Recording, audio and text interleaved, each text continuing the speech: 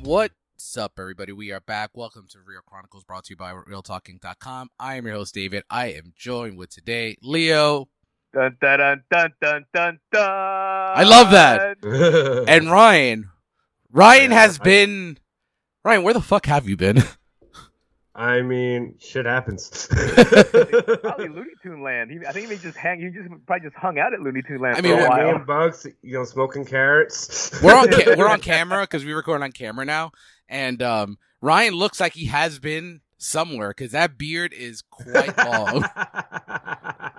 Like all he needs is a twirly stash to go along with the beard, and you'll be good to go. My stash is naturally twirling. That's fantastic. So Ryan's back, and today we are. You miss me? I know you missed me. Come on, admit it. You missed me. We missed you last week, man. Like it felt weird doing a comic book episode and not having you on. Yeah, it was my birthday last weekend, and I had family and shit to do, so. No, all good. We'll definitely talk about Marvel a little later on today, and we are going to talk about the 25th anniversary of Space Jam. What a movie. What a movie. As the NBA fan of me was cringily watching Space Jam and thinking of 1996 NBA, while Ryan will not have any idea what Leo and I will be talking about in the future. Let's get into the news of the week. A lot, but not much to really fully dive into, except like maybe one or two things. So, this is cool. Antonio Banderas is joining the cast of Indiana Jones Part 5. I love this. I think it's been a while, since he's done like a franchise style movie. So I'm actually all in for this. This is actually his first really big role since he was nominated for an Oscar like 2 years ago. So this is pretty awesome. Ryan, I'll kick off with you since it's been a while. I don't want this movie to begin with. Yes, you do. You absolutely do. Do you know who's directing this? Oh, the director of Logan. Okay, that's a little redeeming, but I still have that bad Crystal Skull taste in my mouth. That's the problem. Crystal Skull's not that bad, man. I rewatched it. I rewatched it. I rewatched it not last week, but about 2 or 3 weeks ago, because Jenny had never seen any of the Indiana Jones, so she saw it for the first time. And we watched all 4, and then she finished. She had heard the reputation, and I asked her. I was like, "So?" She's like, "Well, it's not that bad. Like, I know compared to the rest." No, it's not as good as the rest, but there are a lot of things that very similarly tackle in the other 3. I mean, the bad is the bad. Like the alien stuff is terrible, but you know, I'm anxious to see who he's playing. I wonder if he's going to play a villain, but you know, it would be very interesting. He is now literally the youngest man on that cast, so we'll see what happens with that. Next bit of news. Okay, fuck Leo. Oh, Leo thoughts. I'm sorry. So Ryan, I was like, I guess whatever. It's fine. No. So like, yeah, same thing. Antonio Banderas getting cast really, it piques my interest. Yes. But I'm on Ryan's side. This movie doesn't need to be made.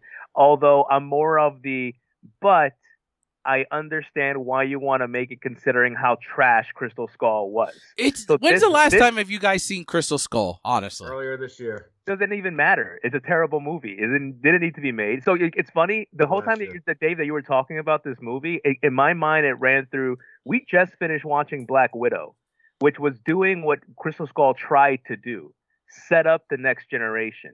We left Black Widow saying, yo, I'm all in. I want to see what happened to Yelena. I want to see the mantle get passed. I left Crystal Skull. I don't care. I never want to watch another Indiana Jones movie ever again. I'm always in on Indiana Jones. It's such a fun franchise. But I absolutely agree with you, though. I would love to see him as a villain, and not even like an overly cheesy villain. I think he can do solid work opposite Harrison Ford in this. Yeah, I agree. But Dave, how much is shooting affected by Harrison's injury at this point? They're shooting around him. Okay, Yeah. cool. I think they're actually shooting the injury into the script. Oh wow. Yeah, so got it.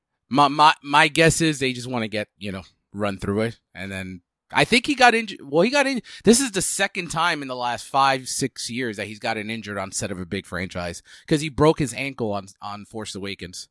Jeez. Yeah. So, moving on to the next bit of news, I think this may be just a Leo and me. A24 recently explored a sale for $3 billion. Give it to them. Do you happen to know? Do you happen to want to guess who was the front runner to buy them? For A24? Yeah. So I would love them to get into the Mickey Mouse house, but I don't. It's not the Mickey Mouse house. No, I know, because it's like I feel like whoever wants to compete against the Mickey Mouse house should go after A24. I don't know, Paramount. No, Ryan. I know you probably have nothing to say about this, so I will pass you. It was Universal. No, Apple. Ooh, wow. It's very strong rumor. It hasn't really been overly confirmed. They were the ones that were like at the front running seat to buy them. But just thinking of Apple TV Plus, can you imagine like just all A24 movies on there? Like that would. It's funny because A24's vibe matches Apple's the stuff that they've been putting out. Mm-hmm. Like Morning Show is solid. That Chris Evans show, or short series. I know that Ted Lasso is destroying the award shows recently. Yeah. It's a very A24 feely type of library that they got going right now. And I think their biggest budget film that they have, it is a big budget, but it's Scorsese's. Huh, you see? Yeah. I mean, they had that Tom Hanks movie, Greyhound, last year. But in terms of what it looks like they're trying to get into, it looks like they're trying to be more niche indie. It does feel indie. Even with big names, it feels indie, yeah. So, yeah, that would have been very, very interesting. But, alas, A24 is still my favorite studio, so they will continue to dominate. This is just bringing it into attention. We're definitely going to talk about it in a little bit, but Loki has been renewed for season 2. I'm actually not too happy about that, but we're going to talk about why when we get into the Loki talk. Ryan, have you seen Dexter? No. Okay. Leo, you have, right? Yes. Yes, okay. My favorite character is returning to this Dexter revival, and I don't understand why, and I don't understand how. There you go. There, and I love the way you started the phrase, and then your follow up like, "There it is." Yeah. So this is the second time we're bringing back a dead person already. I mean, what is it? The last 2 weeks, because we're getting the Trinity Killer back. So, full disclosure, this specific Jennifer Carpenter, for anyone that wants to know, is the one returning. Her end of her arc was the thing I hated the most about the series finale. Apparently it was her choice. I don't know how that makes any sense to her arc, because she's the best developed character on that entire show. She had the most development, absolutely, until that last arc. Yeah, from where that show started, like I progressively just fell in love and more in love with Deb. I thought she was fantastic. And I mean, I'm very curious, full disclosure, on what they're going to do here. It can't possibly get any worse than the worst series finale ever. So I'm very curious. Leo, do you agree with me, or do you? Absolutely agree. Like everything you're saying exactly. I imagine that, I don't know the actor's name, and I know he's very, very well, he has a lot of work on his repertoire. The father, Dexter's dad. He's still not confirmed to be on it. Which So I believe that's why he's not here. I believe Deb's ghost thing will be used the way the dad was used in the original series. Okay, as that actually doesn't sound too bad. I like where you're going with that. I mean, we'll see in the fall. We're getting close. So, next bit of news will excite Ryan, because I guess he's the biggest DC fan out of all of us here, because he likes most of the garbage they have. No, he likes the garbage they have. All of us can't see it, but I'm flipping David off. The three of us like the good DC stuff. Yes, but Ryan's the one that likes the bad DC stuff. Yeah, it's like he'll go even for the bad DC. Like Ryan may be the only one on planet Earth that still watches Legends. Fuck no, yeah. I watch Legends. What about Black Lightning? Ooh, it ended. It ended. The only reason I watched it was because it was a series finale, and I'm like, I gotta push through. How was it? It was actually really good for a series finale. I was surprised. They tied up some loose ends. They killed off a character early this season, and then the reason was ridiculous, and like the way they actually did the actual killing was even worse. And then they brought back the character at the end of the series. Oh, so they marveled it. It was super. No, so the character. So, I guess it's spoilers because Yeah, like, the go show for it. Yeah, aired go a for long it. time ago. So the youngest daughter Jennifer. She dies. Yeah. So what happens is as the show progresses, she starts pushing her powers and powers and powers. She ends up going up into like space and like absorbing so much power that she blows up. And when she comes back down to Earth, it's a brand new actress.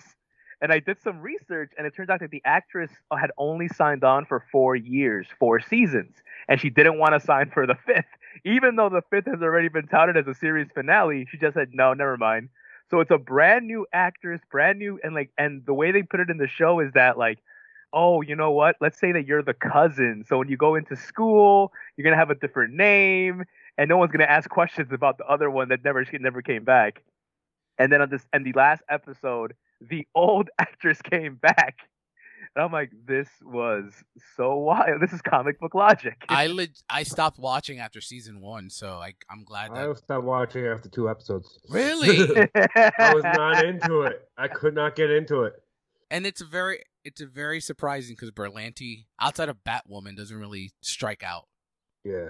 Yeah, I think this was very niche though too, D. I think this was DC's attempt at Luke Cage. Like they tried to like, yeah. I think they're doing fantastic work with American Athlete or All American. Mm-hmm. I think they're doing really good work with that. I just think Black Lightning kind of missed the mark because it was more superhero-y, and yeah, that wasn't really their best work, other than the amazing Batwoman. Yes, which I'm sure Ryan loves.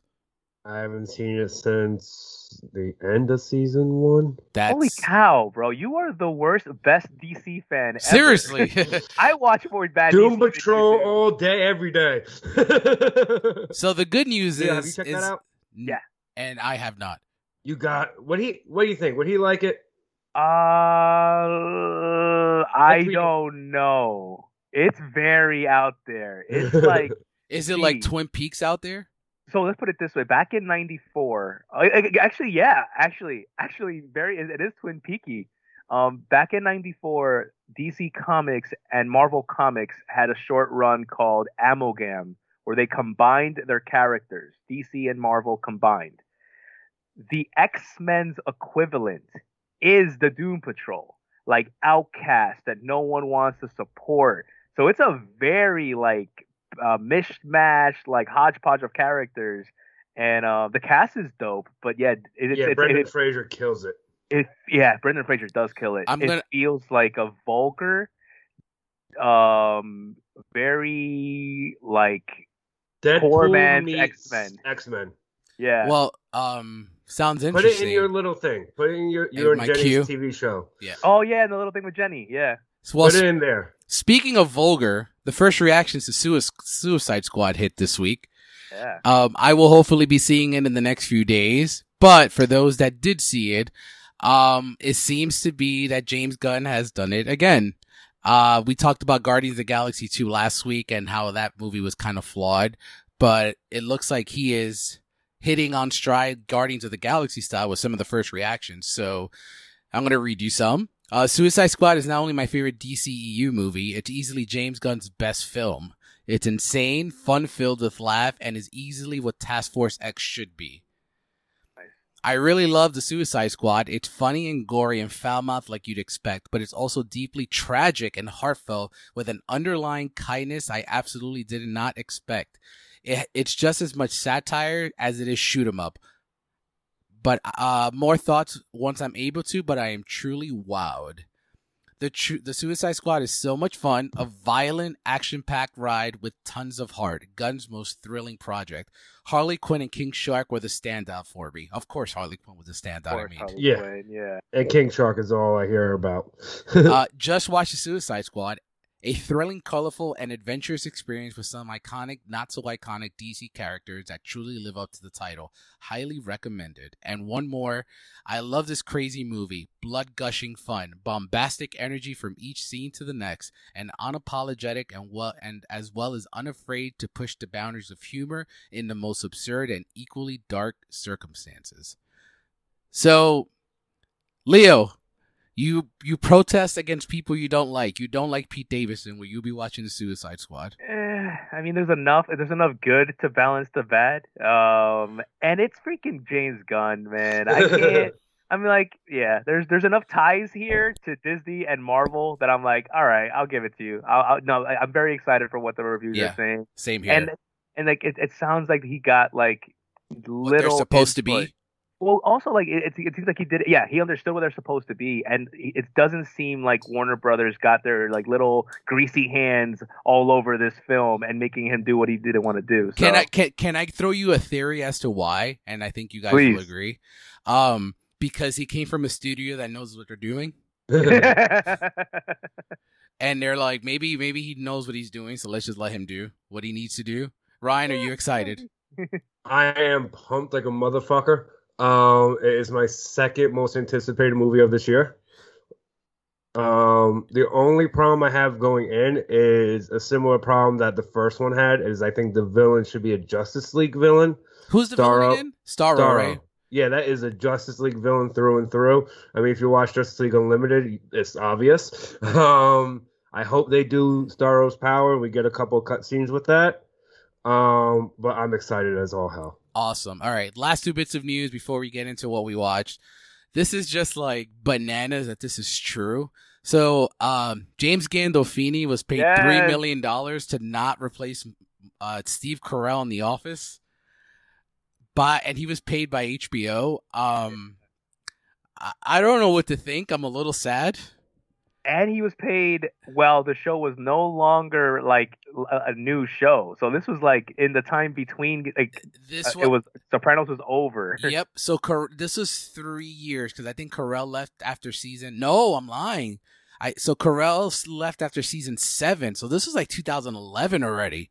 Dude, This was HBO protecting their brand like a motherfucker. Although I think that would have made the show a much better last 2 seasons. Yeah.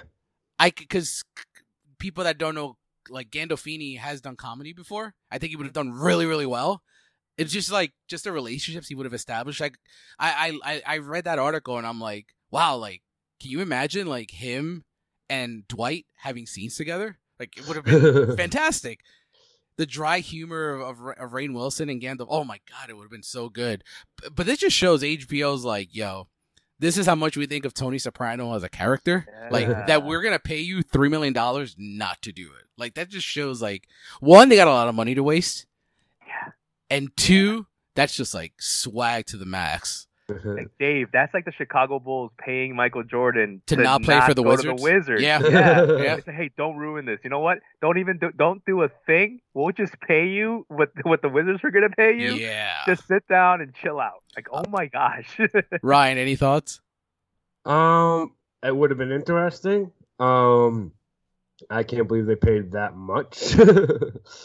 Especially so late after, but like I said, it would have been interesting. I would have dug it a lot more if they did it. Like you said, it would have been, like I said 1,000 times just now, it would have been interesting. Bryan Cranston's probably reading that article. He's like, "Hey, how come AMC doesn't play me to not play characters because of Walter White?" Well, I don't think Bryan Cranston. I mean, I definitely would stand corrected if I'm wrong, but I don't think he's, other than Zordon, I don't think he really missed on a role since Breaking Bad. No. What was that movie with him and oh my God, what's his name? Franco. James Franco? Didn't he do a movie with Franco, like where Franco was trying to marry his daughter? I don't know. I'm looking that up as we speak. I've seen a lot of Bryan Cranston. I don't know what you're talking about. Do you remember what year it came out? No. Was it after Breaking Bad or was it before Breaking Bad? I'm pretty sure it was after. I'm very curious. I'm looking it up as we're speaking. Because I know, here. I know Zordon. I know the Zordon. I mean, the Zordon was like the movie just didn't do as well as it could have done. But I don't think. I mean, I've seen that Power Rangers movies a few times. I don't think it's a bad movie. I just don't think.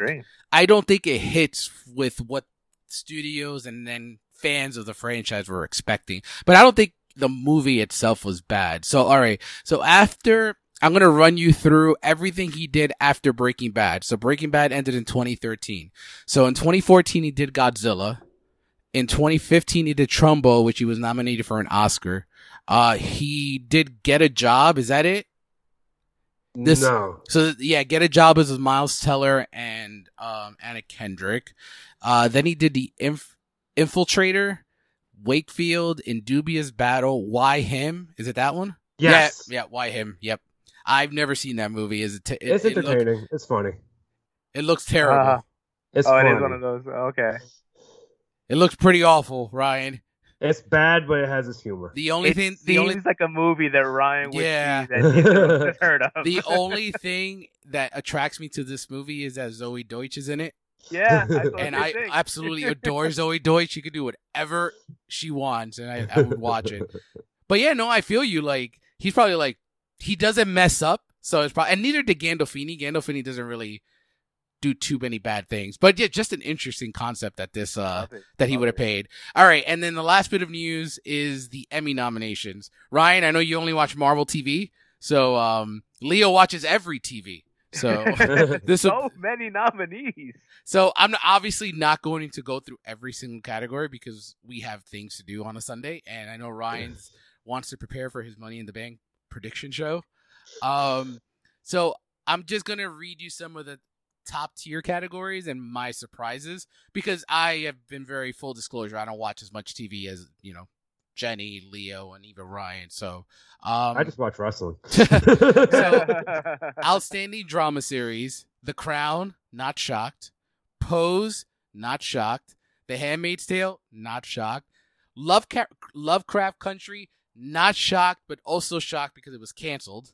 The Mandalorian, which led the nominations with 24. Nice. Yeah, buddy. And then this is where I bring Leo in. Why is Bridgerton nominated for Best Outstanding Drama?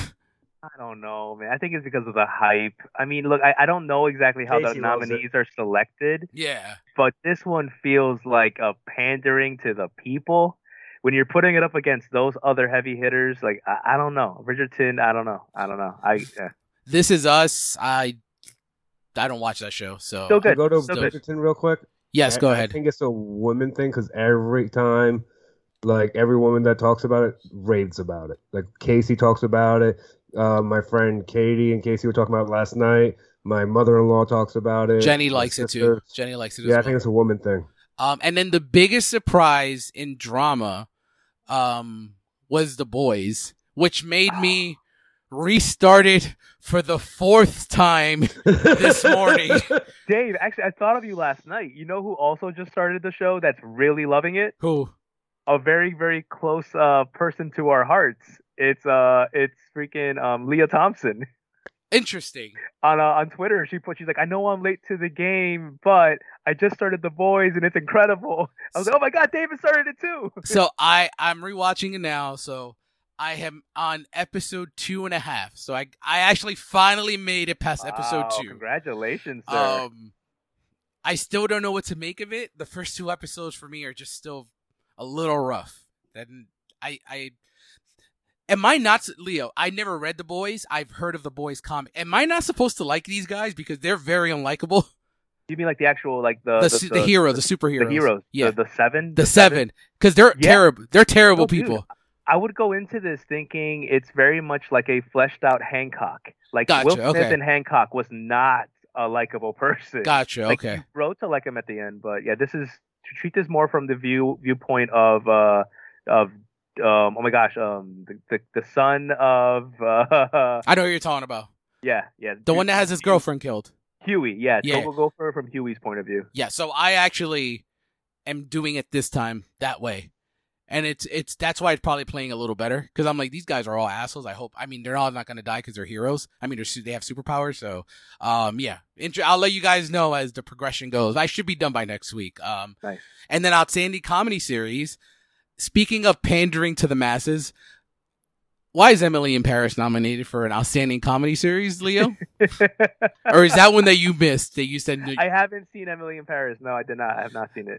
Blackish, Pen 15, Hacks, The Flight Attendant, The Kaminsky Method. Flight Attendant, good. My favorite nomination of the day, fucking Cobra Kai getting nominated, made me so happy. Of course, yeah. And then the absolute runaway winner, which ironically, Jenny hasn't watched Ted Lasso. She loves Jason Sudeikis, but she hasn't watched it. The opposite of you, Leo, because it's a sports show. No, I'll be honest with you, dude. I think, and I'll be transparent with it. With Sudeikis, the only reason I don't really go towards his stuff is I remember when he was recently leaving SNL. I remember there was a really messy divorce with his ex-wife, Kay Cannon, and it was due to him cheating on Kay Cannon. With Olivia Wilde? So like that's the thing, that the rumors were like the timing seemed very and it felt very much like this dude that was a TV comedian, like finally getting a chance to go into like Hollywood and then deciding, oh, you know what, I can do better with a hotter girl. Let me go to find another woman. And ever since that, something about Sudeikis' rise to stardom just didn't sit right with me. And I've been more like, meh, if he's in a movie, I'm like, whatever, it's cool. If he's a lead in a movie or a lead in a show, I'm like, nah, bro, I'm not too big on how you did that to your ex. Or your ex. So he's essentially Leo DiCaprio in The Wolf of Wall Street. Yeah. So yeah, no, I think Ted Lasso wins this in a walk. And then let me see what else was a big surprise. I'll leave the actor categories. You guys can check them out on the website. Of course, limited series, WandaVision. Yeah, and you called this out too last week that like if they went the route of limited series, like legitimate, it should have gotten nominated. Yeah. So I love that it got 23 nominations total, because it got 3 from, shout out to you, Leo, on that. I got 3 for writing, which I didn't see. But the big ones were it got nominated for series, actor, and actress. I wish she had a chance, because she's really tough competition. It's between Kate Winslet and Anya Taylor, which I think Anya Taylor's going to win. And it has 0 shots to win the limited series. But I think just being there is the win for Marvel. Ryan, Absolutely. You're probably like, it should win, right? Yes. No. It is not better than Queen's Gambit and is not better than Mare of Easttown. Have you seen both of those, Leo? Yeah. And you killed it right there. You're right on point. Winslet's performance is fantastic.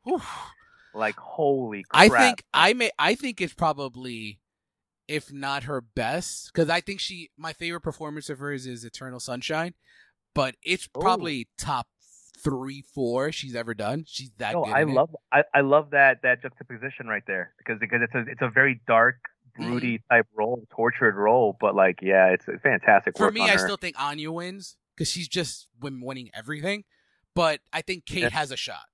Sorry, Ryan, it's not going to happen. Now for Bettany on the male side, right. Because now there's two other nominees in that one that I have a feeling you're more like your heart wants them to win. They're not going to win because the show didn't even get nominated. The movie didn't get nominated for limited, series. Gotcha. Honestly, I don't know who's going to win this, but look out for Ewan McGregor in Halston. I know it was. That's the only one I haven't seen yet, and I'm like, ooh, this means I have to watch this. I like it. I know it has not great reviews, but Ewan McGregor is actually really, really good in it. So I actually think you'll be, for him, his performance, I think you'll dig it.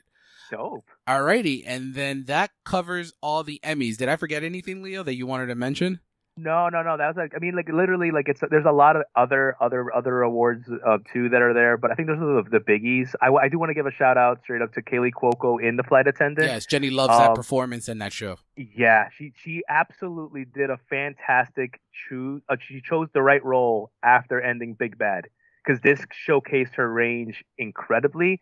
And I think it could open up the doors for her to make more noise in TV or in movies. Ryan, what about you? Yeah. I haven't seen Flight Attendant. No, I'm talking about anything that you wish got nominated, like any of your CW favorites. Hoping for Riverdale to get in there. I haven't seen Riverdale. Riverdale, no, like I said, I haven't. Riverdale. I haven't really watched. Sorry. No, I was gonna say Riverdale is essentially a teen Twin Peaks at this point. Ooh, okay, I might have to check that out. But absolutely everything. But I haven't really watched. Like my schedule is either movies for the pod or wrestling for the other pod. Alrighty. Although, Rye, one thing I will say, one show I wish got more love and I wish got more recognized is Mother Freaking Titans. Yes. Like that show is so underrated. So I believe it is like the DC's best show. I know that Doom Patrol is close to Ryan's heart, but it's not. Oh, I think Doom Patrol is just a lot more fun. I think yes, it is. But not Teen Titans. I'm sorry, Titans is such a much more well-grounded show. I am half an episode in Titans. I can't get into it. Oh my gosh, man! You got so much amazingness to put through. It's so fun. No. The first episode, I couldn't get. It took a couple episodes for me to really dive in, but I would say by episode 3 or 5, somewhere between episode 3 and 5. So we'll just say 4. So half the season it takes to get into it. I don't know. I was bought in the second Dick Grayson is on freaking screen saying "fuck Batman." The minute he's bringing someone's face into a car window and saying "fuck Batman," I'm like, yo, this is hardcore. We've all read Batman and we know where it's going. Is he Nightwing yet? So I'm not spoiling it. Like, well, is he already Nightwing for season 3? Well, Rye, I don't want to ruin it for you. I haven't gotten to season 2 yet. Oh, okay. So never mind. I mean, I assume he's going to be Nightwing if he's not already. So, all right, cool. So that wraps up everything with the news for the week. Actually, yes. What? There is a rumor that Millie Bobby Brown could be playing Princess Leia in the Obi-Wan series. Where did you see that? I need confirmation. CBR, there's a rumor. I always said I said this years ago on the podcast, I think when Ryan was on or before Leo, if anyone was going to play a young Leia, I would actually have wanted it to be Millie. I don't think it makes logistical sense in terms of age. Age, right? Because technically Leia is supposed to be 19 in New Hope. Mm-hmm. And Millie is 17. So I don't know how. The 90s casting. Yeah, so I'm not sure. I mean, if it happens, it happens. I just don't think that logistically will work anymore. But yeah, we'll see what happens. Disney can do whatever they want. All right, cool. So let's go into what we watched for the week. I don't have much on my end. I know Ryan and I will get into a specific movie in a moment. I started watching The Wire. Oh, dude, welcome, bro. Yeah. I'm 3 episodes in. I can't say I love it yet. I can't say that I see why it's compared to The Sopranos as one of the best shows of all time, but there is 5 or 6 seasons, so I will see where I go with that. And obviously I mentioned I started The Boys. I saw the sequel to Escape Room. Oh, dude, you saw it? It's not Contest of Champions or whatever. Tournament of Champions. Sorry. Listen, we live in the New York area, so you guys will definitely appreciate. No spoilers. This is actually just like one of them. Apparently, was in the trailer. I was told because I didn't see the trailer. I went in blind because I saw the first one. I liked it. The second one is just you live in New York. You know how this really is. The first one. How do they all end up on the same train in New York? They just happen to be on the same train. All the survivors from the first, from their individual games. Sure, why not? I'll buy it. The second one I don't buy because we live in the New York area. There's a scene early on, probably in the first 10 minutes of the movie, where someone is talking on a cell phone deep in the subway. Like, after being picked up. Like, legit having a full conversation with full service. Anyone that doesn't live in New York, Leo will laugh because he knows how it is. That's not happening. This movie was written by someone that's not part of the East Coast. Facts. The movie itself, I look at this series as like a PG-13 Saw. Like, they have some fun little traps. It's not overly gory, but the ending was god awful in this one. So I'm sure there'll be another one if it makes money, but I really wasn't too big of on it. And I saw Space Jam and Loki. Loki, we obviously will talk about, and Brian and I will talk about Space Jam. Leo, what do you got? Yeah, Loki. I wrapped up the first season of Superman and Lois. Oh, is it on HBO Max? Is everything on now? Ooh, you know what? The finale just aired this week. Okay, so it should. Okay, cool. Yeah. I was just waiting because I kind of like binging through them, so I was just kind of waiting. This is a very bingeable show too. It's got a lot of because I missed a couple of weeks and I had to catch up, and then eventually it ended this past week. So I'm like, oh no, this felt good. Yeah, let me know when you guys watch. So What do you think though? What do you think of the whole? Honestly, I think the show they make some decisions that I myself am not a big fan of when it comes to the mythology of the characters. Does he get whiny and cry? No. Does he kill someone and choke them out? Does he destroy cities? It doesn't get that bad. It gets, you know what? It's a very CW twist on this show. Where it's like, bro. But again, the acting is still top tier. I still very much love the two boys. I love Clark. Lois is okay. But no, the shows it still feels very much like top tier CW DC. Another on the other side, a show that does no longer feel top tier DC CW is The Flash, who's just started their finale run right now with a 2-part finale. So I saw part 1 of the 2-part finale. Ryan, are you up to date on The Flash? No, I've kind of nothing about the season. Like, the season's broke my heart. That bad, guys? Yeah, it's dragging. It's dragging. It's like, yeah. You know how far behind I am? The '90s episode. Oh shoot! Yeah, with Cisco and whatever his name is. Yeah. Whatever his name and other Cisco. Yeah. It was my favorite show, and just the Mirrorverse thing killed me. And then they have way too many spinning wheels. That's their problem. Dude, absolutely. Yeah. It's called The Flash, not Flash and Friends. Yeah. Focus on The Flash. Focus on other speedsters. Focus on the fact. If you want to have the Speed Force as a person, fine, whatever. But then focus on that. Don't focus on Iris. Don't focus on Joe's wife, whose name escapes me right now. Dude, yes. There's like so many arcs with Cecile on this show, and I'm like, who the hell tunes in? Because they want to know what happens. Is she a meta? Yeah. Oh, then man, I haven't really watched in a while if she's a meta. But to cleanse the palate, though, I also watched Fear Street 16-6. Yes. Oh, duh! I forgot. I saw that too. Yeah. So, what do you think? And then I'll say my thoughts on it. Honestly, dude, I thought it was a fun trilogy. I enjoyed it. I'm not, like I said, I don't jump into things because of the horror brand, but I will give them a chance. And this one was just fun. I told David offline that I'm not a big fan of the lead. I found her a little and I don't think there's the actress, it's the character. I found her very, very annoying, making terrible decisions, which is on par for most horror franchises. But I agreed with you. Part 2 was my favorite, but Same. I think it's because the lead was no longer in that storyline. Yeah. I liked part 3 because I loved Salem witchcraft times. I love those type of stories of like how.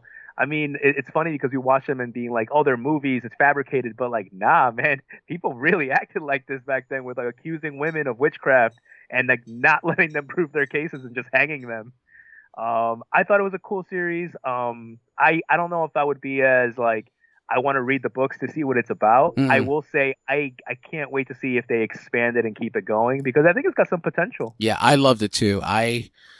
What I really liked about this one, spoiler alert for anyone that hasn't seen, is that it shifts tones in the middle of the movie and it jumps back to 1994. I actually really thought that was actually a really nice little because you nice keep little twist. In the back of your mind, Dave. Like sometimes I got so sucked into the story being told that I forgot this is all being told from part 1. Like when she's talking, when they're finally meeting Gillian Jacobs' character, she's telling them what happened at Camp Nightwing. So we're seeing Nightwing, but we're forgetting. Oh yeah, we're still with this main girl and her little brother. Yeah, the only thing I will say, but it is it's a teen book, the villain is very, very predictable. We both talked about it offline. You could kind of knew who it was going to be very, very early on. But yeah, I dug it as well. Anything else, Leo? No. Fear Street was the last thing, and then last night, prior to this episode, I ended up watching the greatest NBA player of all time in one of maybe the most fondly remembered but not that good movies of all time. Ryan, go for it and I know we're going to talk about the new Space Jam, so go ahead. Real quick, Leo, I have a question for you since you're the TV guy. Have you ever watched Miracle Workers on TBS? Miracle Workers on TBS? No, I have not. Is that I'm guessing about it's with Daniel Radcliffe. I know it's with Daniel Radcliffe. It's with what's his name? He was in Sopranos. He played Tony's cousin, and he was the guy in the Coma episode. Michael Imperioli. Wow. No, dude, never watched it, but that's a solid pitch right there. You did that pitch. Oh wait, Steve Buscemi is in this. That's what I meant, I think. Oh yeah. That cousin, Tony B. Yeah. That's Steve Buscemi. Wow, yeah, it's a solid cast on this. It looks funny. I've been meaning to check it out. I was hoping you watched it so I would know better. I'll put it on the list. It looks good. All right, for me, it's just been Loki and Space Jam. Awesome. Okay, cool. Go ahead. I know you guys talked about last episode last week, so I just want to highlight one thing from last week before we get into this week's episode. When the one Loki raised Asgard, I almost cried. Oh, classic Loki. Yes. Richard E. Grant, baby. The best Loki of them all. I want to say it.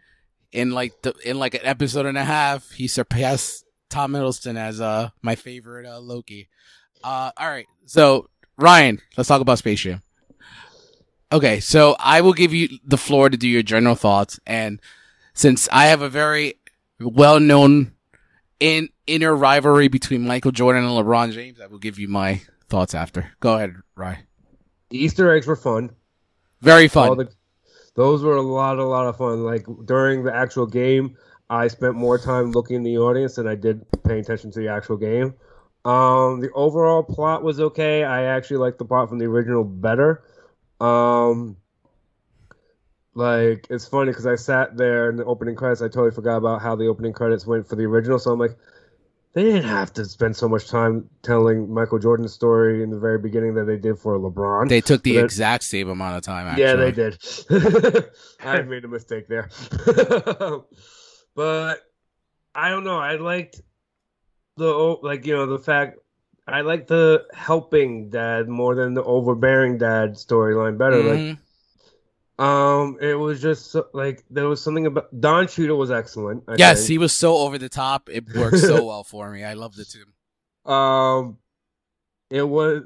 Am I going to go back to it? Probably not. I see this working for this generation, though. I think this is going to be great for this generation Space Jam. I think it's going to be remembered fondly for them like the original is for us, except for David, obviously. But yeah, that's my overall. Cool. So, I enjoy Space Jam a lot. 1996 is Space Jam. But I also know it's a terrible movie. And I before I get into my thoughts on it, on the new one, I love the film Twitter discourses, because every week there's a new discourse. So this week's discourse is shitting on the new Space Jam, and claiming that the original is a cinematic masterpiece. When, the original Space Jam is 42% on RT. The new one is 34% on RT. I actually ended up giving it the same grade, 2.5 out of 4. They offer the exact same type of entertainment. I will give you this. Michael Jordan had a harder job as an actor than LeBron because Michael interacted with less humans than LeBron, because LeBron had Don Cheadle, and then in the old one, Danny DeVito was an animated villain as well. So he had a harder job, I personally think. I love LeBron in Trainwreck. I don't know if you guys have ever seen Trainwreck, the Amy Schumer film. That movie is excellent, and he is excellent in it. He's really, really funny. I don't know where his acting went, because he is pretty awful in this movie. Not saying Michael Jordan is any better, but he is pretty damn terrible. It is so stiff. The beginning of this movie is the same opening as the original Space Jam. Yeah. He is a little kid. Then we get to a highlight reel for the credits, which is the same as the Michael Jordan one. Sorry about that. I will say, like, the beginning of this movie is very, very boring. I don't like the fact, I mean, they take around the same time they get to the Looney Tune world, but I guess I was more entertained at Michael Jordan sucking at at baseball than LeBron and his kids. So it didn't work for me there. Once we get the Looney Tunes, though, the movie changes dramatically for me in terms of entertainment value. Like, the Looney Tunes are fantastic. Daffy's the star of the show, by the way, Ryan. Oh, yeah. I don't know if you agree with that. Your favorite, but the IP usage here, Leo, is worth a watch. It is just fast forward to the actual game. It is a commercial for Warner Brothers, and every IP that they own. You see Batman. Lola Bunny is actually in Themyscira. That's how they find her, because they're not all in Looney Tunes world, so it's like Avengers Endgame. You're searching for all the Looney Tunes.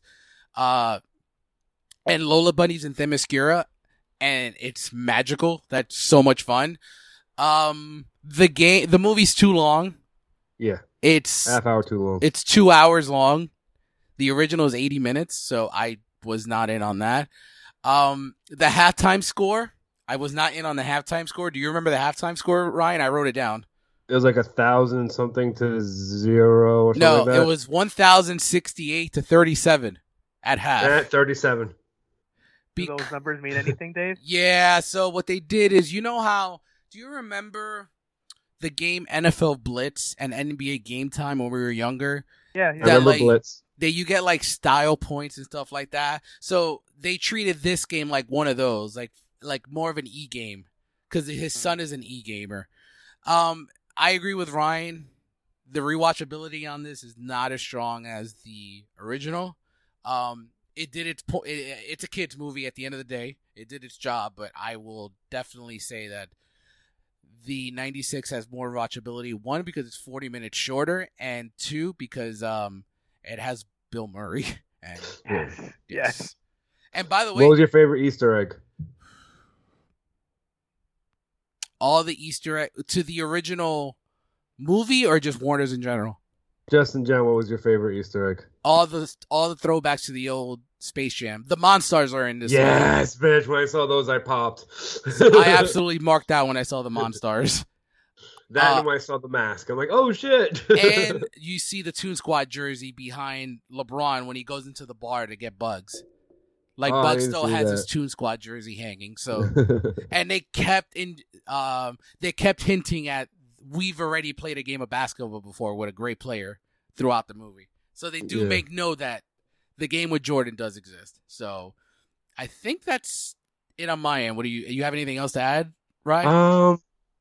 You know what? It's not as bad as I expected, but it's definitely not good. If it's not my favorite basketball movie, that goes to Uncut Gems. It has its fun moments. Looney Tunes kill it in this movie. And yeah, that's about it. Alrighty, and now we can talk about Loki. Now Leo's back. Holy shit. All right, I'm going to bring up an article because I have an article and I have notes because there's a lot. That's just the kind of fans we are, David. That's just exactly what kind of man you are yourself. You take notes. Alrighty, here we go. Where do you want to start? Do you want to start with the end, or do you just want to start with or go in reverse order, or do you want to start with the opening? I don't even know where to start. There's so much important stuff that happens here. The fact that you called already out like the opening. I mean, that freaking audio opening homage to the whole MCU was like it just set the bar so high. Let me tell you, and Leo and I talked offline. The opening of this episode really set things up to where we were going with the multiverse for me, because it essentially brought in every moment in the MCU that we've gotten so far, and the fact that it may not mean shit anymore until the time Well, we're gonna get to that part. The episode as a whole, I've seen a lot of people give it flack because there's no action. You got your action episode the episode before. This is everything I needed it to be. I spoke on the air, off the air about Jonathan Majors and how charismatic he is. Leo, can I get a pat on the back on that one? Absolutely, man. Like the casting was so good, and if anyone has not seen his work earlier, like please, like I mean, at least the Five Bloods, I think like was like my first time seeing him act. That's where I saw him. I knew I recognized him from something. No, I great casting. I think Dave and I and Rye, we probably were not expecting to see Jonathan Majors. Same here. Until, I didn't see it. Yeah, I didn't expect to see him here, but fantastic casting, fantastic performance. I don't even know where to go here. There's so much fucking. All right, Ryan. I'll let you go because it's been a while since we talked Loki. What are your thoughts on the episode? Holy shit balls, Batman. Just overall great episode, great finale, twists and turns. That last scene was you just didn't know what was going to happen. Then boom. Yep, I agree. Leo, you texted me before it happened. You're like, holy shit, this is like the most important MCU moment in very long time. What are your thoughts? Yeah, dude, so it's funny. I was talking to when I watched it, I remember talking to at the end of the episode, I remember talking to Stacy about like, yo, this show right now, this moment in time right now is gonna be so important in 10 years. Mm-hmm. Like in 10 years, once we get to like whatever the end of this story is, the introduction of this character, and what just happened to the timeline is incredibly important. Yep. It's just this is going to be one of the most impactful moments in DC in the MCU, like in probably in ever. Yeah, I mean, well, let's get to spoilers for here and now. It's all spoilers. So we get our first appearance of Kang the Conqueror, or is it Kang the Conqueror? It's a variant of Kang the Conqueror. Yeah, I think it's essentially Kang the Conqueror as someone that's been doing this for hundreds and hundreds of years, and he's tired and he doesn't want to do it anymore. So I think the villainous side of him is gone. Mm-hmm. I think that what we're going to see later with Jonathan Majors will show like such an array of acting because he's going to be playing so many different versions of this character. I suspect. I'm all in on this. I do have a few things that I wanted to get your thoughts on that I didn't get your thoughts on before, Leo, and Ryan now. I didn't like Sylvie doing this. And I understand this is how we got everything open.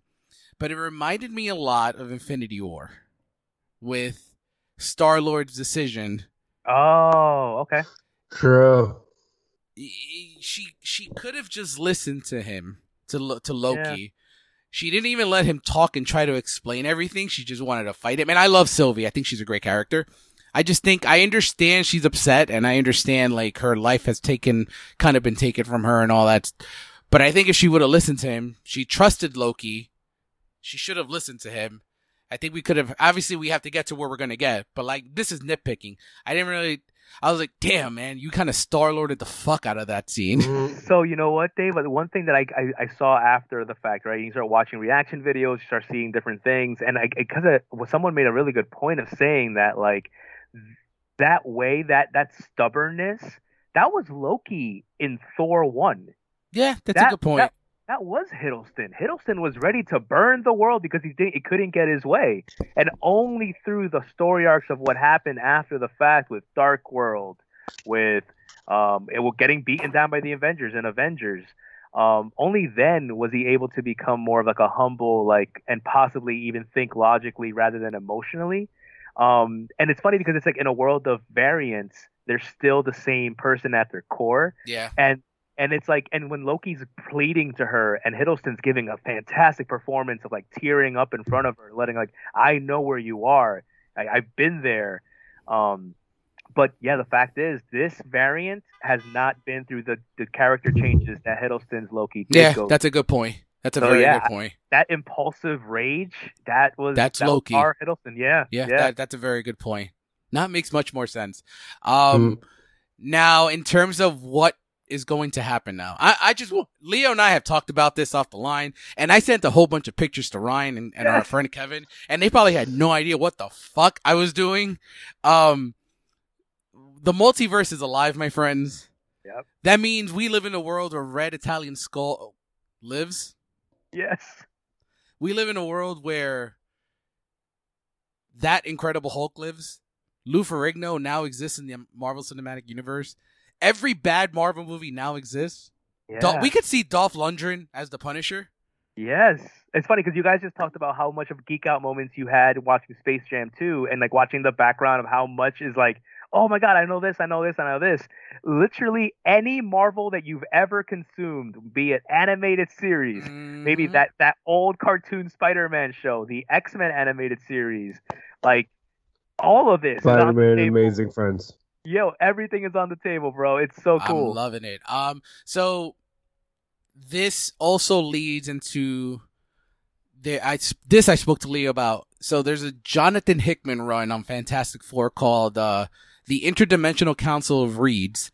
So I think we're a lot closer than many people may think, right? I think we're getting them sooner than later. Yeah, so it's funny. Again, the reading and doing research before this, I didn't realize Kang the Conqueror it's like a historic event. It's the first character since the merger that Marvel could not use that they did use. Kang is the Fantastic Four property that they acquired from the Fox merger. So like Kang is officially a Fantastic Four villain. And that's most of his story arc is about the Fantastic Four and Reed Richards. So you hitting it on the head. We're so much closer to the Fantastic Four right now just for the fact that Kang has been introduced. And I think if I'm going to make a prediction on when we see our first iteration of the F4, will be in Ant-Man and the Wasp Quantumania. I think because Kang is the villain of that movie. I think that's when we first see maybe an introduction, like Hank has a relationship with Reed Richards and stuff like that. Another thing I wanted to talk about, like I said, there's a lot here. And Ryan, I want to get your thoughts on this too. We joked for many, many, many, many months about the Eternals. They are a being that come when they feel like the world is being at risk. And we really thought, yo, where were you during the Infinity Saga? But now it opens up two possibilities. This is Eternal level threat, or something that I thought of over the last few days. The multiverse is what brings the Eternals into the Marvel Cinematic Universe, which means they were not around for the Infinity Saga, so they could not even help the Avengers within stopping Thanos and the stones because they were never even around. The multiverse may be the thing that brings them in. Ryan, I'll get your thoughts. What do you think? I like that. Yeah, no, I dig that a lot. Yeah. Leo, what do you think? Yeah, you know what, dude? That's a really good theory. Like the fact that, and it's funny because like you would imagine destroying half of existence across the universe would be like ultimate level of a threat. So I'm like, okay, what else can be larger than that? But they've made a really good job, or done a really good job rather, in this whole Disney Plus world to let us know and groom us. A Nexus event and Nexus level events are like incredible, like powerhouses. And like, I think you're right. We're just witnessing something that's screwing the timeline in its entirety, which would be like, hey, look, I know you were cool with half of everything dying, but this is a little bit more serious. This is a little different. Like, maybe it goes back to what they said in one of the first episodes of Loki. That was supposed to happen. Yeah. And I think the most important character in this whole situation in this whole phase may be Doctor Strange.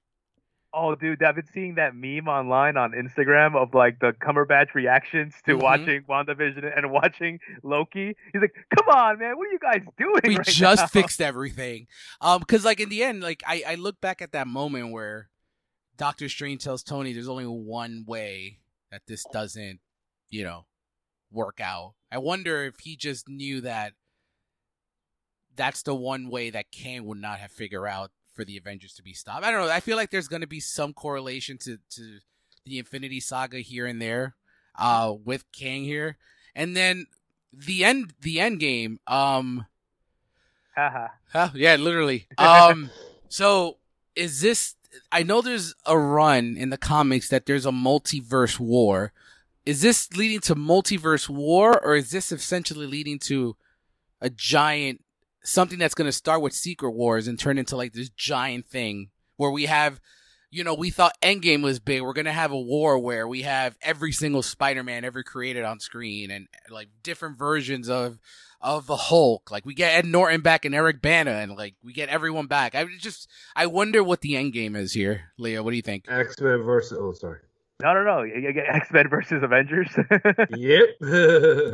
No, so it's funny, dude. Like, I tried my best because Kang the Conqueror is absolutely one of those deep cut Marvel Comics villains that like readers will know a lot about, but us, like as far as like cartoons and TV shows, maybe not so much.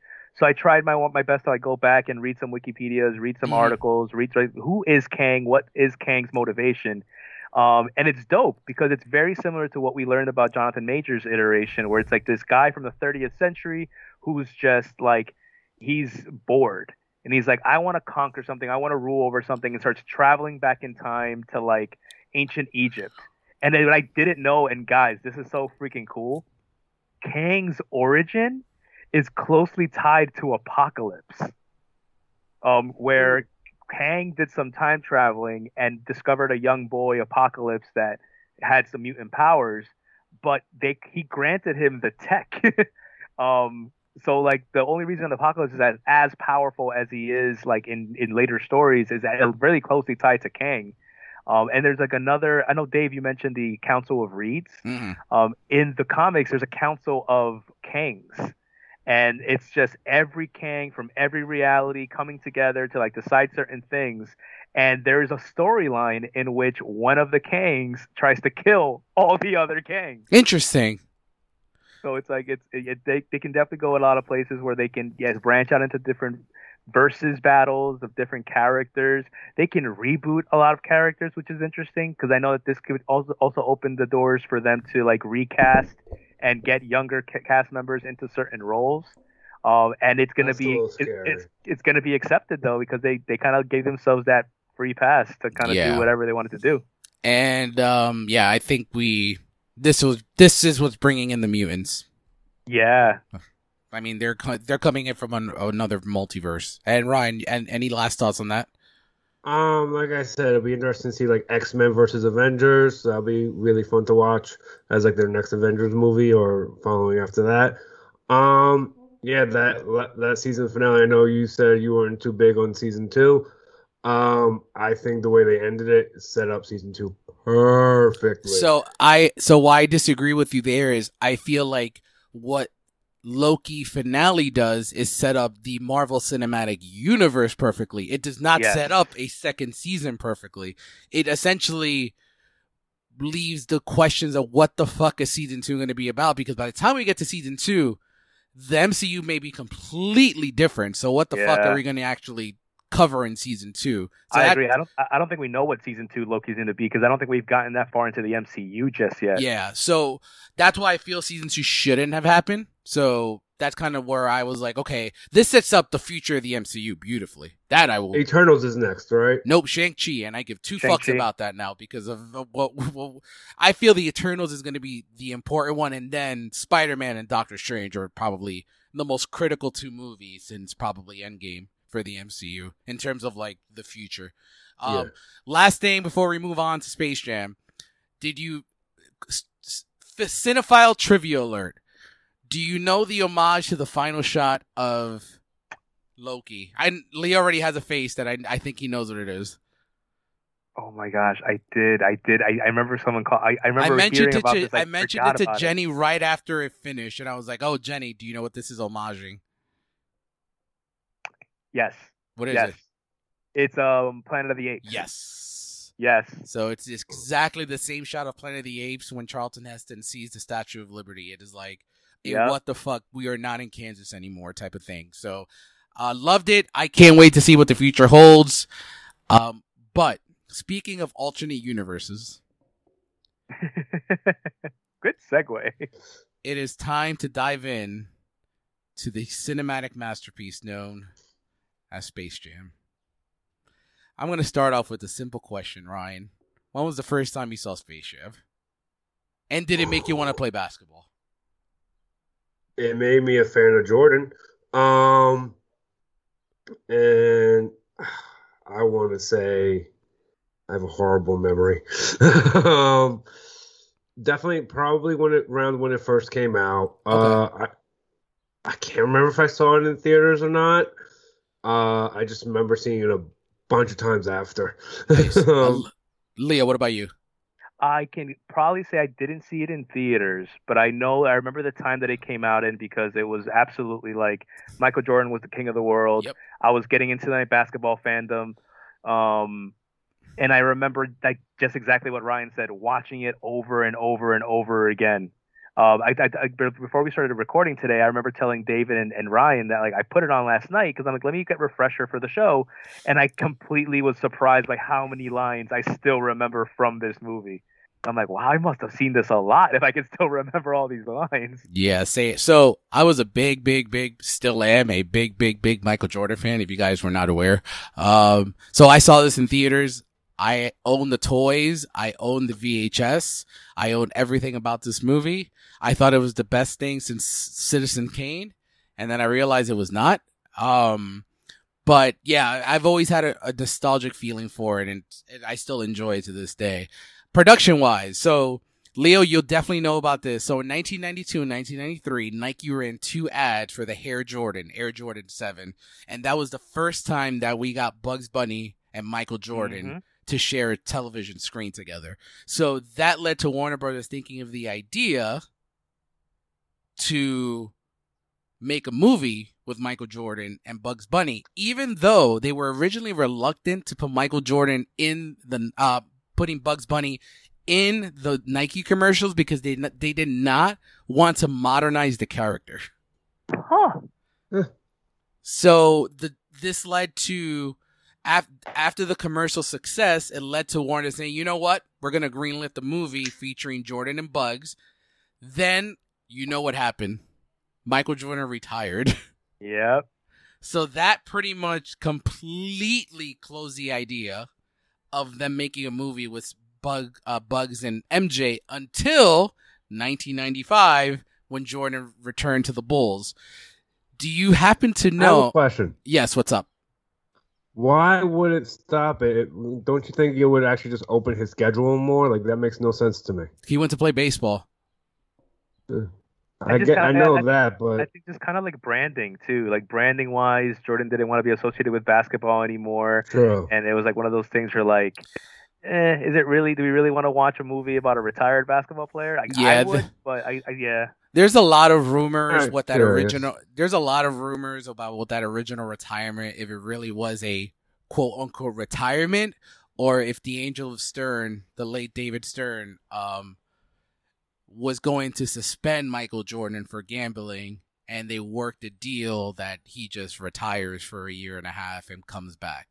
There's a lot of rumors about what exactly went down there. But he did return, and the movie was back in play in 95. And then, do you happen to know who was originally set to direct this film? Please say Martin Scorsese. Well, not direct, produce. Zack Snyder. Any more guesses?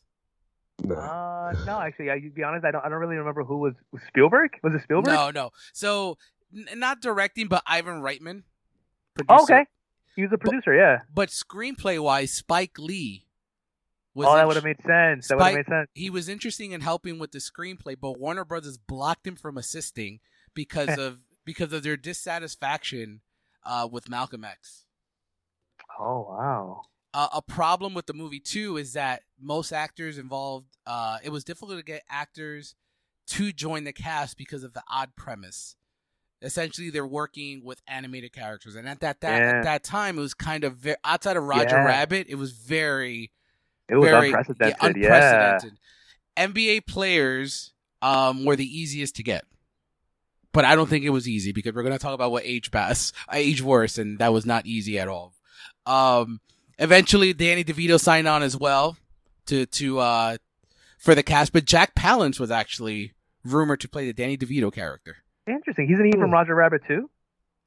I know him from Batman and City Slickers. Okay. And then, yeah, that's pretty much all the production on it.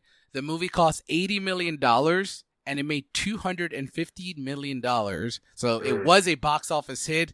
I do not think that the new one will be making anywhere near that. Trophy room. This movie actually has some awards, guys. Woo! Nice. So it won the most performed songs for motion picture for the song For You I Will. I would have thought it was I Believe I Can Fly. But out of all the songs on that soundtrack, that's the song. In the Annie Awards, it won the Best Individual Achievement for Technical Achievement. It was nominated for Best Animated Feature at the Annies. At the Grammys, it won Grammy for I Believe I Can Fly. At the MTV Movie Awards, it was nominated for Best Song. At the Satellite Awards, it was nominated for Best Motion Picture, Animated, or Mixed Media. I actually think they could have gotten away if it was if the animated feature film was around in the Oscars. Maybe they could have gotten away with getting that in because it's mostly animated. And then lastly, it was won the best use of animation in a motion picture by the World Animation's Celebration. Alrighty, let's get to it, guys. Ryan, what's aged the best? Aged the best, Looney Tunes and Lola's reaction to being called doll. Leah, what do you got? Ooh, oh my God, so many things. So same here. In a world that The Last Dance took over like a whole moment of our lives, starting a movie with Michael Jordan highlights is aged fantastic. Yes, yes, yes, it has. I have that. It does feel like a Michael Jordan documentary, honestly, which is great. Adding in the Michael Jordan retirement press conference has aged really well. Yep.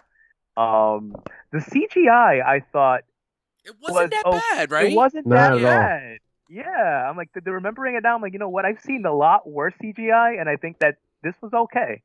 Danny DeVito's voice acting, that was really good. Great. NBA players scared of a pandemic. Yes, I have that as well on my list. That's fantastic. The Monstars intro. Yes. When they get their powers, they grow up and they're like, yo, that's super dope. Jordan golfing with celebrities. It's still happening today. Also, Jordan being a celebrity to celebrities. Yes. No one taking their retirement seriously, because and I think you called it out. There were so many like murmurs and rumors about what was actually spurring on the retirement, and every time, like even Bugs is like, "Yeah, sure, you're retired." Their love of just the branding, Warner Brothers repping Warner Brothers, and I think you guys called out in the new movie. Like, you see how vast that empire truly is.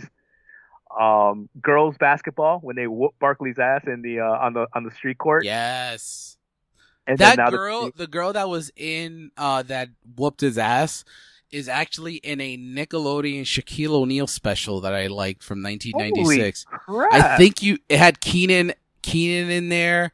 It had I forgot his name, but the kid from Cousin Skeeter, he was in that as well. Dude.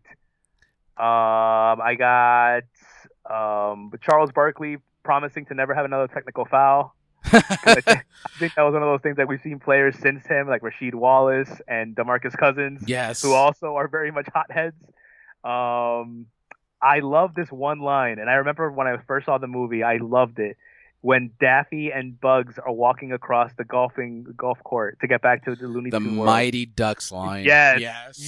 I have that as well. That line of like, what kind of a Mickey Mouse organization would name their team There is a fun fact I'm going to get to later that you're going to love.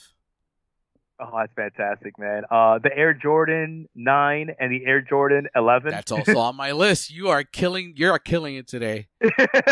I'm going to stop there because I think if I go any further, I'm just going to geek out more. But yeah, damn, at least I'm on the table for you. All right, so I have the opening of the movie with the Quad City DJ song, Space Jam.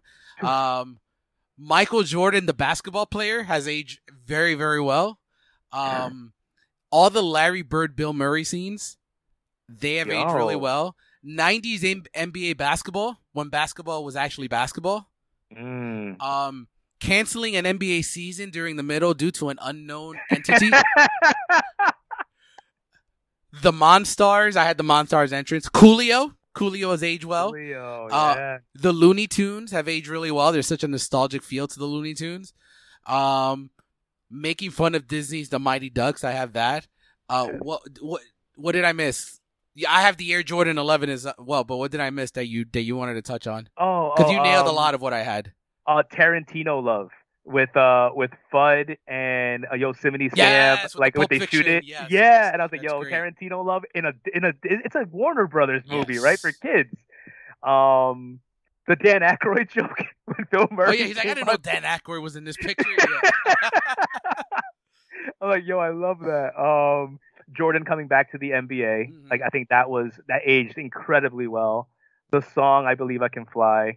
And there was another line that I just remembered so well is at the very end of the movie when Bill Murray is talking to Larry Bird about like, that could have been me. Yeah. I could have been there. And he's like choking. I was like, let's go Bulls. Literally everything Bill Murray did was fantastic. Everything Bill Murray did is so good in this.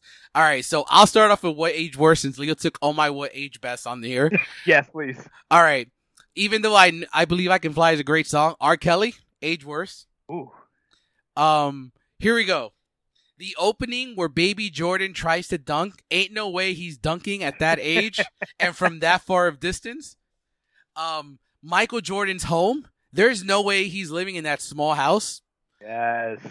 And this is where Ryan steps out because there's no way he's going to be able to give any intellectual thought on this next comment. The Monstars thinking Sean Bradley's good enough to be on their team? I mean, am I wrong? But Shaq is still in the league at this time? Hakeem Olajuwon is there? David Robinson is there? But you choose Sean Bradley? Who is your talent scout, guys? Like, I don't know. I think I would have gone with maybe Shaq. If not even Shaq, Patrick Ewing. And they did go with Patrick Ewing. So you did get a good center there. Anthony Mason maybe as a power forward? If we're not going with someone great, but someone that'll get you like some rebounds. I was surprised that I'm like that they spread the wealth. They got two players in their first game that they watched, right? They got Ewing and Barkley in that first game. Yep. Like, why did they even bother going to the other games? They could have just gotten everybody from those two from that game. You could have Kevin Johnson at the point. I would Danny Ainge. Get Danny Ainge. Who? That's what I thought. Right. Michael Jordan as a baseball player. That is aged not well. Stan Polak as a publicist. Like, he's a very bad agent and a very bad publicist. Umbrella hats. They were a really big thing in the late 90s. I don't know what the hell was that about. Stan's digging hole abilities. No one's digging a hole that big in that short amount of time. One of the worst acted lines in any movie I've ever seen is one of the last lines that Michael Jordan tells Danny DeVito. He's like, "You want a piece of me? Come and get it." After like a 40-second pause. And that's all I have. I'll leave the rest for Leo. What do you got? Slave labor is top of my list. Yep. Wow, we just threw that in there just like for fun. But yeah, slave labor. Jordan playing basketball, cheating in baseball. When the catcher is telling him like what way the pitch is coming, and I'm like, yo, I mean, like in a world where Pete Rose was like banned for life for betting on baseball, I'm fairly certain telling the batter which way it's coming is not. That ain't gonna flow. Guns in cartoons. When Jordan lands, you start seeing like Elmer Fudd and Yosemite Sam, and I know that they've been controlled recently, and more censorship has been coming on with guns actually showing up in cartoons. Similar to Michael Jordan's house. No. Michael Jordan's TV set. No. Oh no, that's a good one. That's a no. It was like it wasn't even a big screen. Aged badly, but this is like just physically. Is Charles Barkley? Yeah. really big. It was like, Yeah. and I know he's become even more famous, even possibly more famous now than he was back then. I agree 100% with you. I think he's more Yeah. popular now than ever. Right? This is just me being part of this area. I gotta say this: the Knicks being good. Even though the Brooklyn Nets did not win the championship, it feels great to say that I think we are the team of New York. Right? Oh yeah, dude, for sure, man. Sexualizing cartoons. Yeah, that was weird, right? That was weird because now as an adult, I can look back. I'm like, wait a minute, I shouldn't think Lola Bunny is hot. She's not a thing. One, she's an animal. She's a bunny. That's a bunny. Like if she was like Jessica Rabbit, cool, whatever. At least she's a person. Yeah, this is a bunny. This is bestiality, but then it also like later interspecies erotica. I was actually gonna say, Ryan, you love Clerks too, so I'm sure you're a big Lola Bunny fan. Breaking and entering, and there's no alarms at the Jordan house. Yeah. No. I put fat shaming because there is some fat shaming when Stan, played by Wayne Knight, is trying to play, and they call him chubby boy. It reminds me of that episode from The Office where Michael Scott didn't want Kevin to play, and Kevin's actually one of the best shooters that they had in The Office. Yo, yes, that's a fantastic call out. PEDs with the secret stuff. The secret stuff. Yep, PEDs at halftime. Smoking cigars in sports games. No, not and this is something I love that you called out the halftime score of Space Jam 2. Yes. Do you remember the final score of this game? Wasn't it like, I don't remember actually. 77-76, right? 78-77. Yeah. Oh, so it's like a 2004 NBA game. Dave, how the hell is any games at the college game score more than this now? Yeah, that's so true. Yeah, that's my age worst. Ryan, what do you got? The acting, kidnapping, and like Leo said, breaking and entering. I will say that Leo and I show that we love the game of basketball because a lot of our stuff actually has to do with basketball at the time. Yeah. So my next question before we get into the last categories here, this is just for me and Leo. Let's do this. Who are your Monstar 5? Back then. We were only using 90s players. Good question. So I'm going to say my center is Shaq. Absolutely Shaq. Fact. My point guard, if we're looking at 1995, 1996, is Penny Hardaway. He had so much potential back then. I'm going to go with Gary Payton, though. Nothing wrong there. I was actually going to say my power forward would have been Shawn Kemp. Ooh, I love that. I think I would have stuck with Barkley. I think Barkley or Karl Malone would have been the solid power forward. So I was going to cheat. I was going to put Barkley at the 3, Kemp at the 4, Shaq at the 5 because the Monstars... Dude, that's a big team. Because technically the Monstars cheated because they did Ewing and Sean Bradley. So that's why I wanted to cheat too. Oh my God. So I cheated. Yeah. I am so glad you brought that up. It took me... I am 35 years old. This year, rewatching last night, I finally discovered which Monstar was Patrick Ewing. Because I'm like... Wait, because he's the center. He should be the tallest of the Monstars. Mm-hmm. But the tallest Monstar is Sean Bradley. Yep. And and Barkley's the 4, and Larry Johnson. I'm like, wait a minute, who's Patrick Ewing? And then I finally realized, so Ewing's playing the 4, mm-hmm. which means Barkley's playing the 3. Yep. Which means Larry Johnson's playing the 2. Yep. So I would not have picked Larry Johnson because since I'm already cheating on positions, I don't think I would have gone Larry Johnson.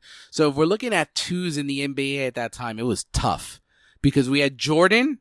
Obviously, you can't pick him. Penny's a 1.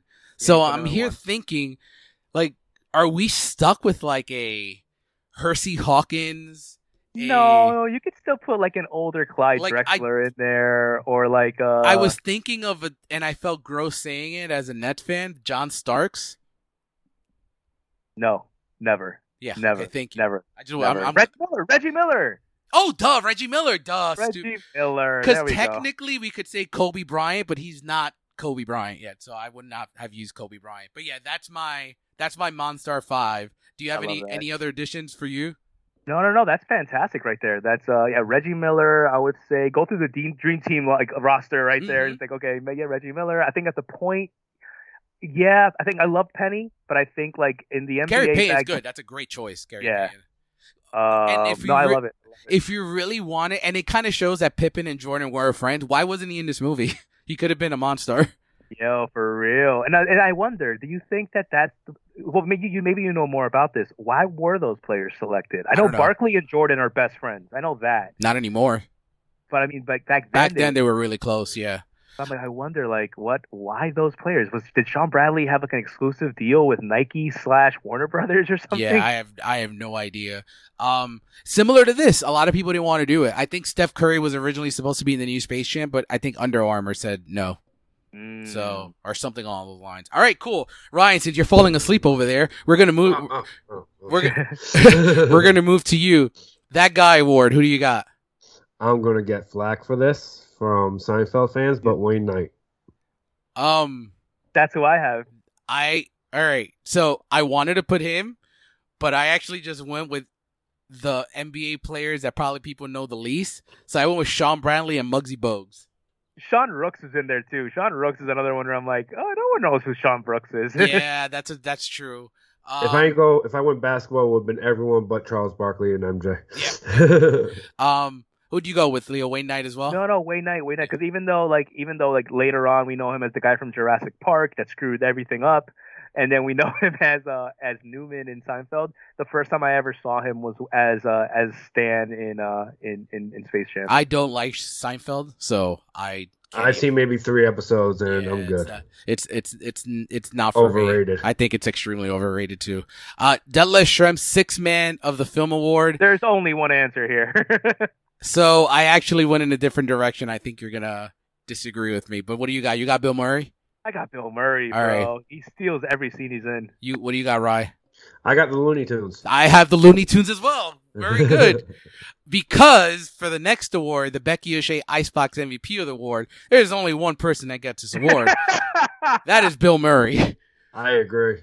All right. If you can think of what is your favorite Bill Murray moment in this movie, I have one in particular, and I'll share after you guys. What do you got, Ryan? If you can think of one. I gotta say, it's after the game where he's like, "Okay, no, I'm good after one. I'm gonna go undefeated." What about you, Leo? If you can think of one. My favorite basketball moment is the behind the back pass to Jordan. I think that's good. Yo, that was a legit pass. Yeah, that was a legit pass. But my favorite moment is that whoa. I don't play defense. For me, it's actually the entire moment of the golf scene where Jordan disappears, and then he's there's like a silent pause, and then Bill Murray looks at Wayne, and he's like, "What kind of camera is that? What kind of camera is that? And stop pointing that camera at me." He's just like so damn good. As an adult, I'm just like I eat up everything Bill Murray does in this movie. Is there anything bad that Bill Murray's ever done? Yes. I forgot the name of. I think it's Welcome to Casbah or something like that. It's recent, but I honestly. Well, was he bad in it? He's okay in it. Dude, like, I think this is a podcast. The 3 of us are like such big Bill Murray fans. Yeah. Like, if Jenny was on, she thinks he's just a cranky old man, but like, it's okay. He's fucking Bill Murray. He can do whatever the fuck he wants. I don't think I think I like him in almost everything. Well, before we go to the next best favorite Bill Murray movie, Scrooge, Leo. Ghostbusters. All right, cool. Ghostbusters. Everyone got the right answer except Ryan here. Favorite Christmas movie with Bill Murray would be Scrooged. Well, that's the only Christmas movie with Bill Murray. I know. Groundhog Day. I do love Groundhog Day. He's so good in that. All right, and Peaks and Valley. All right, Peak. Ryan, what do you got? Michael Jordan.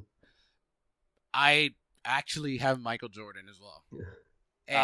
Yeah, I went different for Peak. What do you got? Where did you go for MVP, Leo? I went Jordan. You went Jordan. Okay. He literally saved the Looney Tunes from slavery. And now with his acting. And wait, you guys maybe can call this out. Mm-hmm.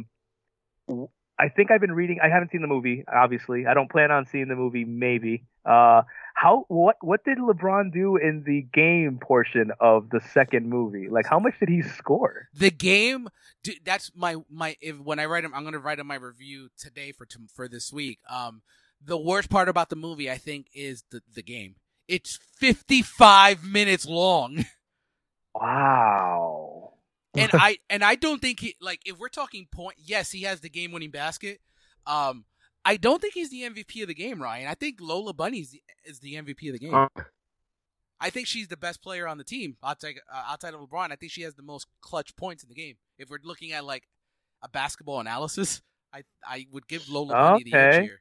Yeah, because I think in the game wise in Space Jam OG, it's Jordan and Lola, I think. Yeah. Jordan's like 22 points, I think. He scores all the points, and except for like a few Wayne Knight has a 2-pointer. And then he dies. Bill Murray just has a great assist. Oh my gosh, fantastic. But yeah, I had Jordan as the MVP of the movie and of the game. So for me, the reason I have him as peak, and this is all looking at his career, we have the 97 season and the 98 season. 98 season ends with that classic shot. He does come back for the Wizards, and it doesn't take away from the shot, but it also kind of does in a little bit. The reason I do 96 is because he has the movie. He also wins the MVP. He wins the Finals MVP. He wins the All-Star MVP, and he also sets the all-time winning record in NBA history. So that's why I think this is like Jordan's peak, like in his career. Yeah. That's a great call out. That is a great call out. So, but if I have to do just like peak in movies, Sean Bradley, just because I hate Sean Bradley. And Sean Bradley is just terrible. And then who's your peak here, Leo? My peak is actually the Looney Tunes. The Looney Tunes. Okay, get the fuck out. No, he's not wrong. Look, they were at the height of their power, so much so that they could crack on Mickey Mouse and Disney and get away with it. And look at where we are now. Yeah. Warner Brothers and Warner Brothers Studios has Harry Potter as their flagship, and barely anyone remembers that Mickey Mouse is their that Bugs Bunny is their main person. They actually make fun of that in the new movie because they sent LeBron to the dumps of Warner Brothers. So they actually do poke fun at the Looney Tunes aren't like relevant anymore. Yeah. Ironically, they're still the best part of like Space Jam. And My Valley, I actually have Bill Murray. Because after this, he has Lost in Translation. He starts working with Wes Anderson. He has literally every Wes Anderson movie he's in, and he just becomes like a different level of an actor for me. So I have Bill Murray here as well. What about you, Rye? Teresa Randall. Who the fuck is Teresa Randall? She's in Bad Boys 2, Spawn. I just did a quick IMDb search. This was hard for me for Valley. Who is she in the movie? She's MJ's wife, I believe. Oh. What do you got, Leo? No, I put Bill Murray. Okay, cool. I mean, like, it's after this, there's legitimate acting chops involved. Yeah. So, yeah. Like, I think he becomes an actor after this. He stops doing comedies and really just, takes more dramatic roles. All right. Yeah, I try not to repeat when I do it. That's why I didn't put Bill Murray. Valley. Makes sense. Yeah. All right, so let's finish up with some quick fun facts about the movie. So, towards the end of the basketball game, Daffy asks Bill Murray exactly, how did you get here? To Bill Murray responds, the producer is a friend of mine, referring to producer Ivan Reitman, who is also the director of Ghostbusters. To keep Michael Jordan happy while filming, Warner Brothers had to build him an actual basketball court so he can use it whenever he could on breaks. Ooh, I love that. Nice. My thing is, as a basketball fan, I know what happened before filming this movie, and I know it was the issues with the Nick Anderson steal and loss of the Magic. So I think MJ went into I'm going to be as prepared as ever for the next season. Number 3, when flying to Moron Mountain, the monolith from 2001: A Space Odyssey can be seen at the very top right corner edge of the screen frame, floating in space near a red planet. Number 4, Bill Murray accepted the role in the movie after expressing regret on missing out on a chance to star in Who Framed Roger Rabbit. Oh shoot. Yeah, Bob Haskins is great, but I think that Bill Murray would have been fantastic in that. And then this is going back to the Mighty Ducks, Leo, and Roger Rabbit. So back in the 80s, Disney's asked Warner Brothers if they could use some of the Looney Tunes characters for the Disney film Who Framed Roger Rabbit. Warner Brothers obliged and were under the belief that Disney would reciprocate the request at a later date. Oh my God. We get to Space Jam, and Warner Brothers started working on the film, and they actually asked Disney to return the favor and let them use a few Disney characters, including Mickey Mouse, who was originally intended to be the referee of the game. Oh. Disney reneged on the original agreement, and they decided to poke fun at Disney properties in the movie. The rivalry begins. Grossing over $230 million. I believe this has not changed since where I found this fact. It is the highest grossing Looney Tunes film of any Looney Tunes film and the highest grossing basketball film of all time. Oh, that's, I mean, understandable, right? The star power is there. But I'm like, there's been legitimate basketball movies after this. And I think the closest one, if we're talking basketball, probably Coach Carter. I would think He Got Game. No, He Got Game didn't make that much money. No. Juwan, man. Goodbye, Ryan. And then last few here, director Joey Pickett actually wanted Michael J. Fox to play Stan. I'm glad he didn't. No, it was overruled by the studio. Good. Jason Alexander and Chevy Chase were also considered. And then last three here, Bill Murray's jersey number is 22. Do you want to guess why? There is a reason. Is it because he's?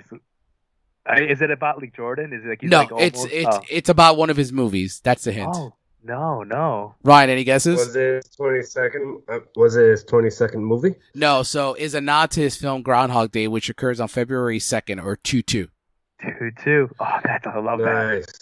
that. Space Jam was one of the first ever productions to be shot on a virtual studio.